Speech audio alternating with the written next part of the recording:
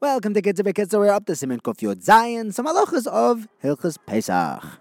In Tzifal of the Kids, it tells us that if before Pesach someone finds a mixture of chametz and non-chametz, so just like any other food, it's batul b'shishim. However, if he finds something on Pesach, chametz is not batul b'shishim on Pesach. Therefore, if he finds a kernel of grain or any tiny little bit of chametz in a dish on Pesach, he has to ask a shayla.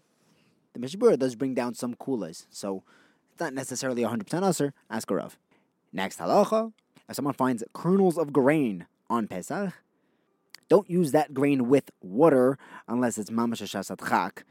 See, there's a well and there's some kernels in the well, so that water has chametz in it. Don't use that water unless your mamash dying of thirst over there.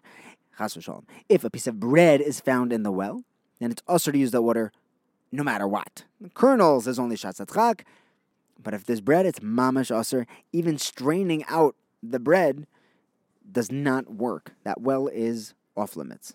Same thing would apply if there's a piece of dough found in there, because the dough crumbles into many pieces and it dissolves into the water. The Sharatzian discusses if it was a whole loaf of bread or a roll that doesn't crumble.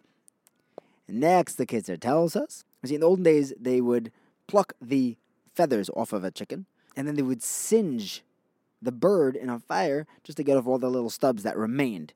So the Kitzur tells us that the minhag is not to singe these birds with straw that's attached to grain, because we're worried that maybe there is some chametz in this grain, in this straw, and that flavor is going to go into the chicken. So we singe. We only use grass for this fire, or we cut off the grain from the straw. B'diavad, if someone did use grain to singe a chicken, the chicken is still mutter. Even if there was chametz there, the Mishnah Berurah points out that there's no contact between the grain and the chicken. So it probably did not impart chametz onto the chicken. You should also be very careful to remove the crop of the chicken.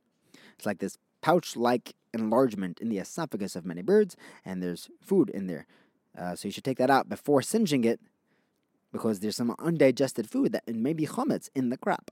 The Mishnah Berurah doesn't say davka to do this. He says you should cut it open and check it well for any grains. Now in Zivdala, the Kitzur starts talking about kitniyas. Kitniyas generally refers to, it means legumes, but it practically it means any plants from other trees that are not the chamishis minei dogim, not wheat, barley, spelt, rye, and oats. And these other trees, however, do produce edible seeds. We're worried that some of the chamishis minei dogim will get mixed in with these seeds, even though they're not actually chametz. Also, sometimes you'll find rice and other kitniyas ground into flour and bread. A person could have a loaf of rice bread, a kitniyas bread. That's very confusable. So the Chachamim more machmir, they made a gzeira on kitniyas. Now, even though technically it's a minhag, since many communities have accepted this minhag as a whole, it takes on the halachas of a real halacha. It becomes an actual isser. So essentially, we are chayiv to keep this minhag. Rav Moshe says that this minhag it covers any legumes, so peas, beans, any grains like rice or millet, but he says it does not include any plant with edible seeds, and it doesn't apply necessarily to every case where the reasons for the isser apply. It's limited to only those types where the minhag is not to eat on Pesach. So according to Rav Moshe, peanuts are mutter, unless there's dafka a minhag not to eat them. Mustard is included in this isser. The isser kitniyas kicks in the same time as the isser chametz, and includes even the last day in chutz la'aretz. If someone is a choyle, even if it's a choyle she'ein bo sakana, he's allowed to eat kitniyas if that helps with his illness.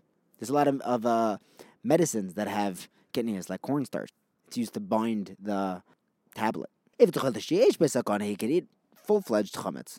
There's also some baby formulas that have kitniyas, so you have to ask a shayla about. But if there is a kitniyas formula that a family is using, the bottles and things should be washed separately from the regular Pesach kalim.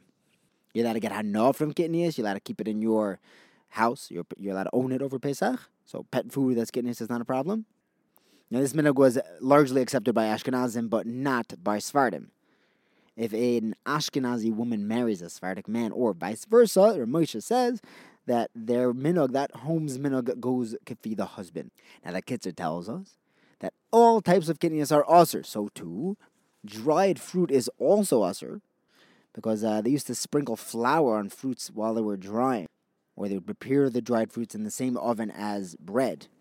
So unless you know that it's a special kosher lePesach dried fruit, and it was, like the Kitzur says, it was dried on poles in the sun or in an oven that was already koshered, it would be usher if you don't know.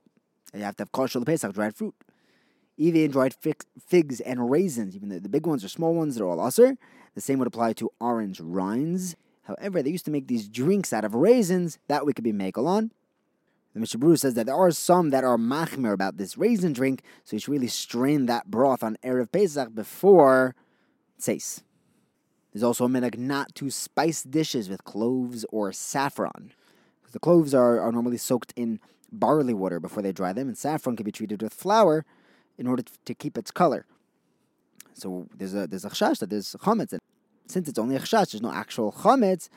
Mishnah Berurah says you would be allowed to have the cloves and saffron in your rishos on Pesach. It doesn't have a din of full chametz, but don't put it in your food. Even if the saffron grows in the country gardens where there's no chashash of chametz, it's still aser because the chachamim made a loy plug.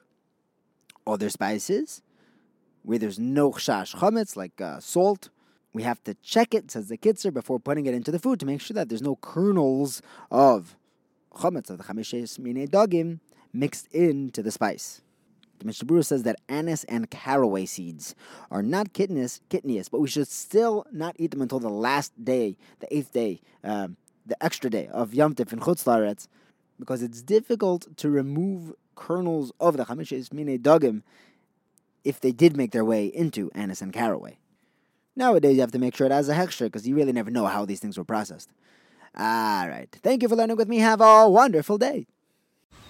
Man, that sunset is gorgeous. Grill, patio, sunset. Hard to get better than that. Unless you're browsing Carvana's inventory while you soak it all in. Oh, burger time. So sit back, get comfortable. Carvana's got thousands of cars under $20,000 just waiting for you. I could stay here forever. Carvana, where car buying meets comfort, meets convenience. Download the app or visit Carvana.com today.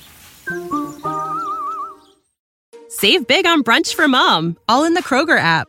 Get half gallons of delicious Kroger milk for $1.29 each. Then get flavorful Tyson natural boneless chicken breasts for $2.49 a pound, all with your card and a digital coupon. Shop these deals at your local Kroger, less than 5 miles away. Or tap the screen now to download the Kroger app to save big today. Kroger, fresh for everyone. Prices and product availability subject to change. Restrictions apply. See site for details.